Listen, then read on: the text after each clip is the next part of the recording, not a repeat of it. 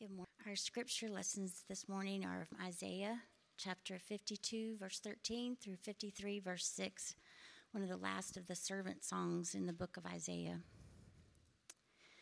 Behold, my servant shall act wisely. He shall be high and lifted up and shall be exalted. As many were astonished at you, his appearance was so marred beyond human semblance, and his form beyond that of the children of mankind. So shall he sprinkle many nations. Kings shall shut their mouths because of him, for that which has not been told them they see, and that which they have not heard they understand. Who has believed what they heard from us, and to whom has the arm of the Lord been revealed? For he grew up before him like a young plant, and like a root out of dry ground. He had no form or majesty that we should look at him, and no beauty that we should desire him. He was despised and rejected by men, a man of sorrows and acquainted with grief. And as one from whom men hide their faces, he was despised, and we esteemed him not. Surely he has borne our griefs and carried our sorrows, yet we esteemed him stricken, smitten by God, and afflicted. But he was wounded for our transgressions, he was crushed for our iniquities. Upon him was the chastisement that brought us peace, and with his stripes we are healed. All we, like sheep, have gone astray. We have turned every one to his own way, and the Lord has laid on him the iniquity of us all. Our New Testament reading is Matthew chapter 20, verses 20 through 28. Then the mother of the sons of Zebedee came up to him, Jesus, with her sons, and kneeling before him, she asked him for something. And he said to her, "What do you want?" She said to him, "Say that these two sons of mine are to sit, one at your right hand and one at your left, in your kingdom." Jesus answered, "You do not know what you're asking. Are you able to drink the cup that I am to drink?" They said to him, "We are able." He said to them, "You will drink my cup, but to sit at my right hand and at my left is not mine to grant, but it is for those for whom it has been prepared by my Father." And when the 10 heard it, they were indignant at the two brothers. But Jesus called them to him and said, "You know that the rulers of the Gentiles lord it over them, and their great ones exercise authority over them. It shall not be so among you, but whoever would be great among you must be your servant, and whoever would be first among you must be your slave, even as the Son of Man came not to be served, but to serve, and to give his life as a ransom for many." This is the word of the Lord. Thanks be to God.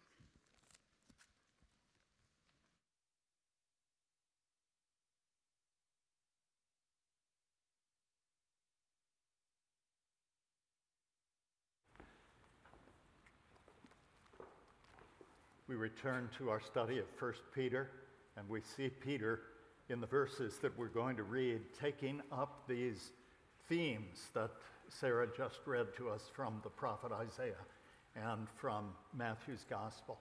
So would you turn, if you have Bibles, or use the ones in the rack in front of you, or you may watch the screen.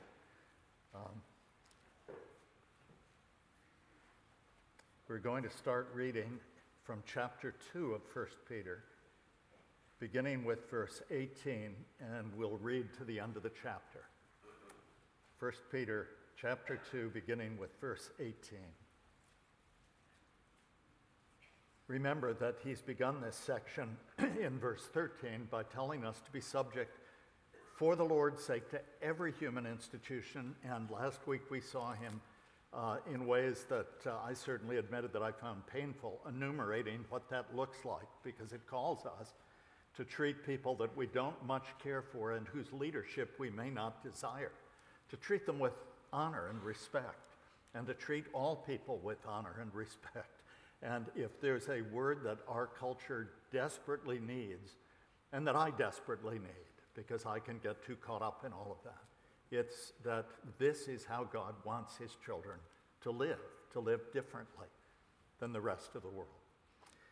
So he's working this out now, and beginning in verse 18, "Servants, be subject to your masters with all respect, not only to the good and gentle, but also to the unjust. For this is a gracious thing, when, mindful of God, one endures sorrows while suffering unjustly. For what credit is it if, when you sin and are beaten for it, you endure? But if when you do good and suffer for it, you endure, this is a gracious thing in the sight of God. For to this you have been called, because Christ also suffered for you, leaving you an example so that you might follow in his steps. He committed no sin, neither was deceit found in his mouth. When he was reviled, he did not revile in return. When he suffered, he did not threaten, but continued entrusting himself to him who judges justly. He himself bore our sins in his body on the tree, that we might die to sin and live to righteousness. By his wounds you have been healed. For you were straying like sheep, but have now returned to the shepherd and overseer of your souls. The word of the Lord. If we seek to understand these verses without constantly holding in mind that this is written to people whom God has made new and is making new by the work of his Spirit within them, then this can very quickly simply become another religious burden placed upon us, one which, if we seek to keep it and think we've done well, might turn us into insufferable Pharisees, but is more likely probably to show us how far we fall from the picture here, and so leave us in perpetual grief and misery. This is for people who have been made new. The lovely text of that song that we heard during the offertory, during the offering, the offertory, was stating all of that. He has done it. I don't know what he's doing, but I know what he's done. And this battle that I'm fighting, he's already won. So that is precisely the way in which we must approach this text in order to appreciate it and learn from it and embrace it. The reason that I think we so desperately need texts like this, and particularly within American evangelicalism right now, is because there is a tremendous fear that we are losing our power, losing our ascendancy, our numbers are dwindling, our brand is being widely rejected because it's become merged with politics in a way which the Lord never wants any of his people to be branded or his truth to be branded. So this is a call to us in whatever place we find ourselves, whether in cultural ascendancy and positions of power or cultural decline and positions considered subservient by the culture. He starts by addressing slaves, calling them to be obedient to their masters, to show respect to their masters, not just to the good ones who take good care of them, but to those that are unjust. And twice he says, this is a gracious thing. Now, it certainly isn't going to feel like a gracious thing, but he's not just addressing slaves. He's addressing all of us. Because over and over again, the scripture tells us that rightly understood, our possession, and it's most important for people in leadership to remember this, is that we are servants of God. And we are servants of one another. And so he's using that call to servants as an entree to speak to all of us, and uses the supreme example of our Lord Jesus Christ. And he tells all of us that we are to follow in his steps. And this is where, again, I want to make sure that we hear this rightly. The great dangers to us are on either side of the road. There's a desperate cavern on either side of this road of following Jesus, his way. One is the road of legalism that says, in order to be God's or in order to be the real thing, I have to do these things. And it breeds either constant guilt or a false pride. The ditch on the other side is the ditch of despair, which often leads to, the big word is antinomianism. Nomos is the Greek word for law. Nomianism would be legalism. Antinomianism, anti-law, anti-legalism. And that is where the conservative Presbyterian Church in America has been for quite a while. There was a huge reaction to the legalism that many of us grew up under. And so the grace message came out and then didn't know where to stop. And ends up with Christian leaders saying, don't talk to me about behavior. Don't talk to me about what I'm supposed to do or how I'm supposed to live. I'm under grace, not under law. Jesus always said, follow me. My sheep hear my voice, and they follow me, and I lead them in and out. Paul, always having declared the gospel, said, therefore, and then gave us the second half of the letter, which said, if you're the real thing, this is how you're going to start living. So we are not saved by following Jesus. But there's no salvation for those who refuse to follow him, because if you refuse to follow him, it means you don't really believe him. You really think your way is better. You want the good stuff promised. But you really think that if you want a joyful, meaningful life, you need to take a different path, which is the definition of an unbeliever, not of a believer. And churches are packed with people claiming salvation because they prayed a prayer, but who care nothing about following Jesus. And this is a call to you and me, and as I tell you, I'm always preaching to myself. I can swing wildly between legalism and antinomianism, all in one day. And I need this constant call to follow Jesus. And so he tells us in verse 21, for to this you have been called, because Christ also suffered for you, leaving you an example so that you might follow in his steps. So what does that look like in these verses that we've read? He shows us 4 ways in which Jesus was representing to us God's will and what it looks like to be fully human. This was God's call to Israel. Israel was to stand in the midst of humanity to show humanity what the kingdom of God looks like. Jesus perfectly fulfilled God's call to Israel. And in doing so, he's not only the perfect Israelite, he's the perfect human who shows us both who God is, because we're made in God's image and likeness. And he shows us who we are meant to be, who his Spirit is making us if we're his, and who at last we one day will be perfectly conformed to.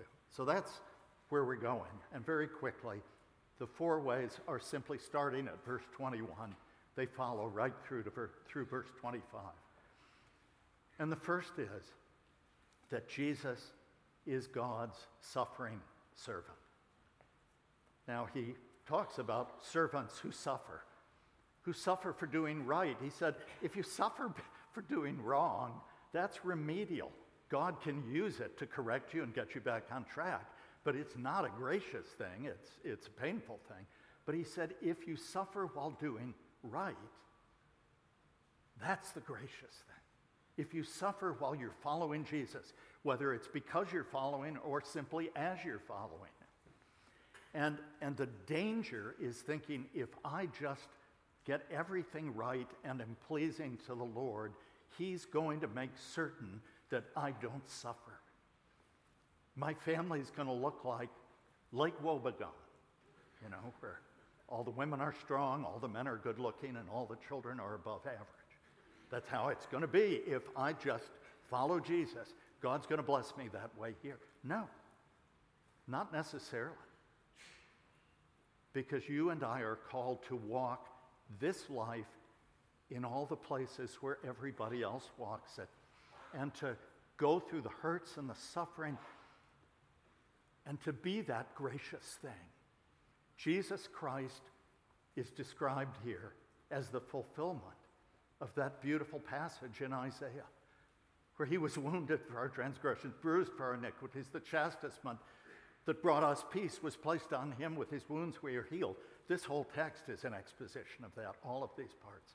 But the suffering servant, that's how Israel spoke of the Isaiah text. They said, this is describing the suffering servant. And if you ask a rabbi, as I've talked to friends of mine that were rabbis, they will say, it's not talking about any individual, it's the whole people of Israel. And there's a sense in which the people of Israel corporately certainly suffered terribly for being God's people and continue to. But I love the story. Francis Schaeffer's wife, Edith, who, if you ever try to read Schaeffer and find him confusing, read Edith. She was a much better writer, much clearer thinker.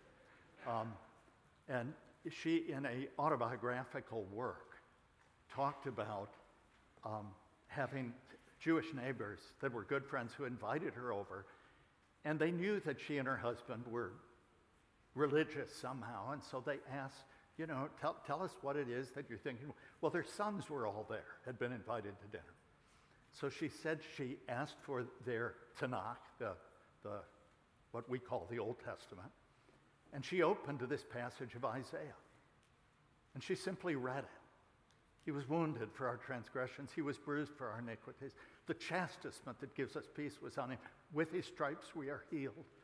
And she turned and looked at the sons and said, who do you think this is speaking about? And they immediately said, oh, that sounds like Jesus. I don't know if any of you have followed the move of this, is it Hirsan Ali, fascinating public figure, a woman from Somalia who moved to the Netherlands and became a public figure there and spoke against radical Islam that she was from, and was actually, a fatwa was put on her. And then she totally rejected theism, God, because of her experience. And so she has been one of the more famous new atheists speaking in the public square.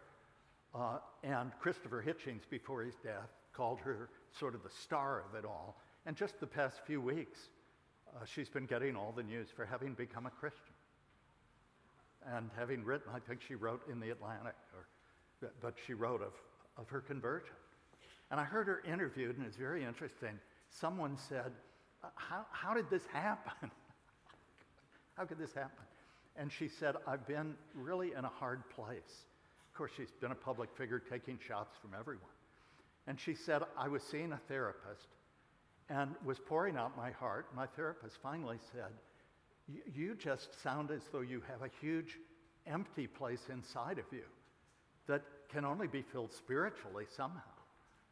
And so she said, but I don't believe in God. And she said, well, I'd invite you to start sitting down and writing, if there were a God, what would you hope that God were?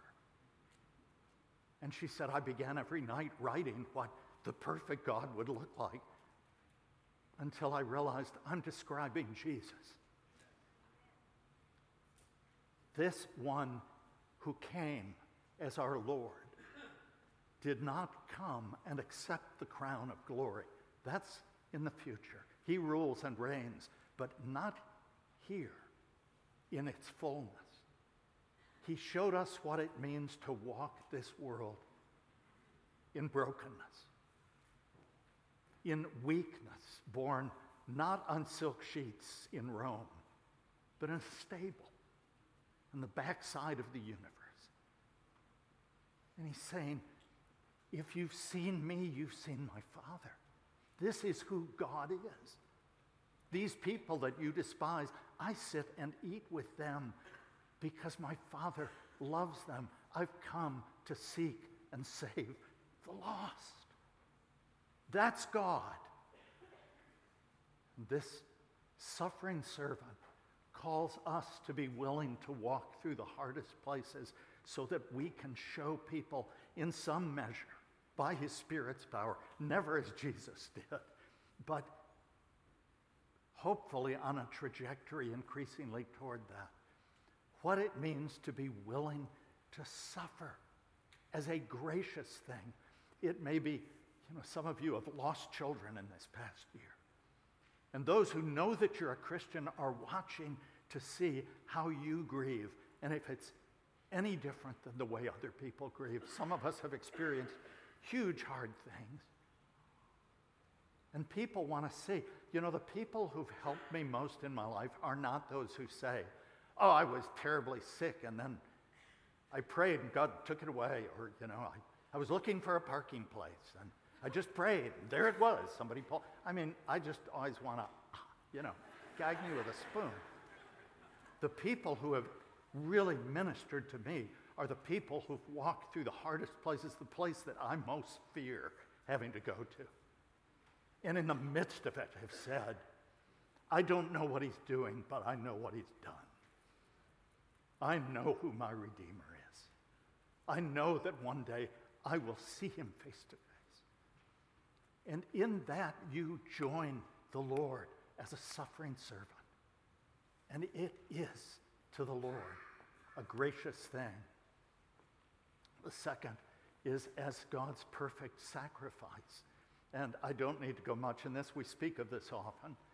But I will say this. There's always been a strong theological push against the idea of Jesus having had to suffer sacrificially in our place. When I was coming along and studying, there was still that resonance within most of your mainline churches that it was an example that Jesus just came and died to show us that God loves you enough for his son to suffer like this. But there was no meaning ascribed to the suffering itself. The problem is that the word that is used in the New Testament for what he did for us, a word often translated propitiation or sacrifice of atonement, is a translation of the Old Testament word hilasterion, which the Greek translation of the Old Testament word kippur for Yom Kippur. It was the sacrifice offered for atonement for the people's sins. And Roger Nicole used to use the illustration for us at Gordon Conwell. Tim Keller picked it up and used it effectively in debates. Roger Nicole used to say to us, imagine, he'd say, Brother Wood, or Brother so-and-so.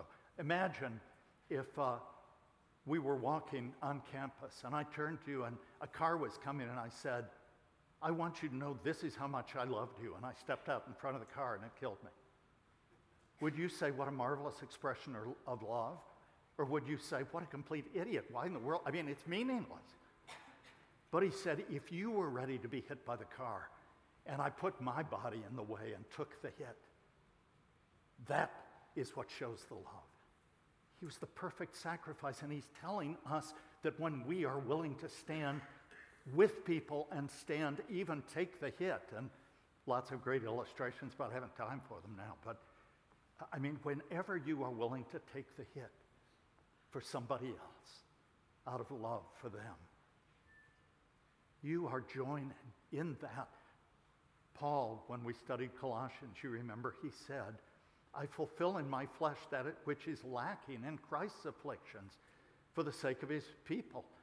Not because there's anything we can add to the atoning work, but it is our willingness to suffer with Christ and to take the hit, which carries the gospel to others and makes them think, maybe this is real. Thirdly, we see that he's the wounded healer. That second came from verse 24. He himself bore our sins in his body on the tree that we might die to sin and live to righteousness. And this third, by his wounds you have been healed. That beautiful expression, the title of one of Nouwen's books, Wounded Healer. That's the most effective kind of healer there is. Someone who shares your wound. It is the person who goes to you and says, I went through that same thing, or I'm going through it. And let me tell you how Christ has been faithful to me in the midst of it, and let me warn you of some of the deep hurts that you may not have experienced, but I'll walk through it with you. You've got a wounded healer there with you. By his wounds we are healed.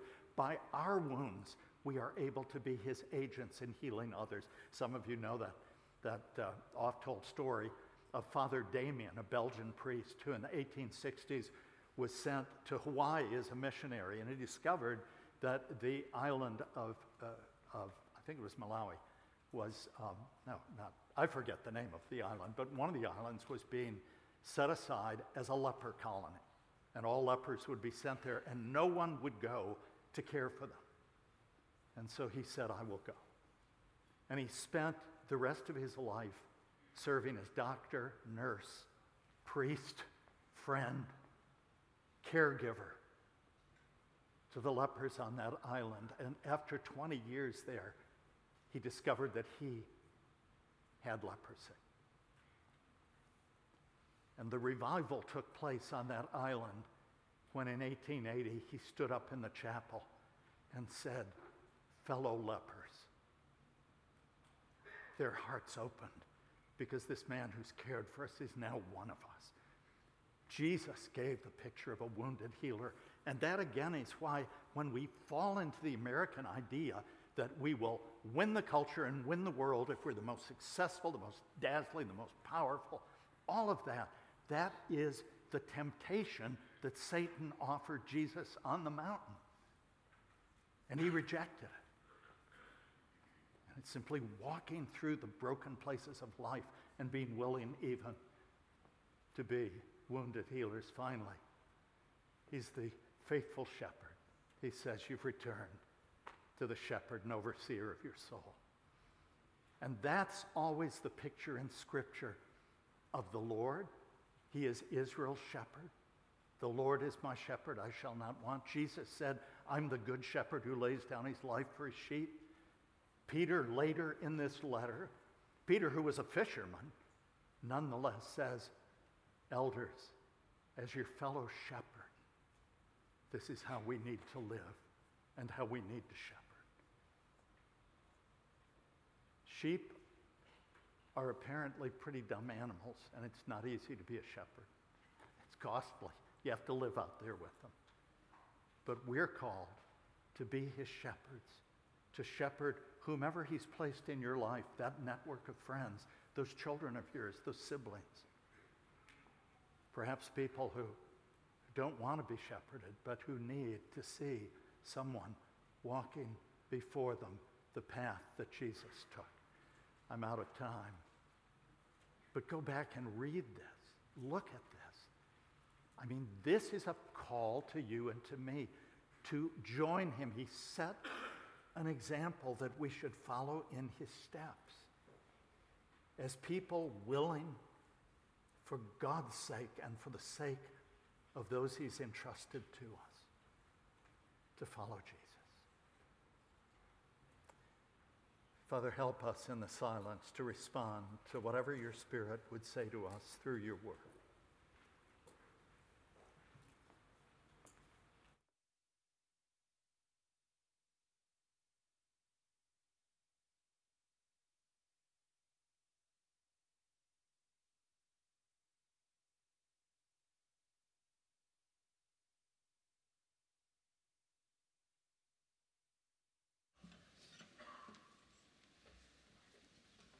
Please stand with us.